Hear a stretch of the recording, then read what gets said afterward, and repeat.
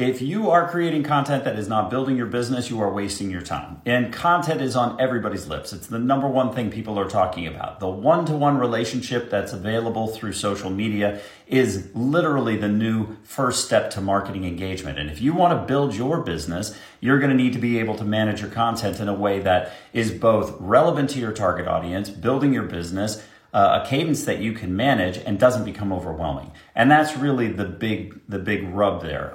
Developing a laundry list of things to talk about is easy enough to do it. And there's a million people out on social media saying, oh, it's so easy, just have AI create a list for you. But the question is, how do you incorporate it properly into the growth of your business? How do you invite other people on your team to be able to provide content as well, so it's not just you doing it? And how can you make sure that all of them are on brand and on tonality and all the rest?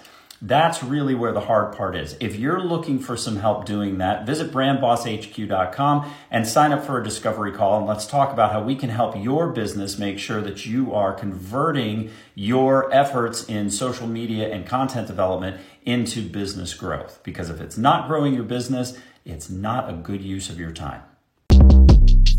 Shortcast Club.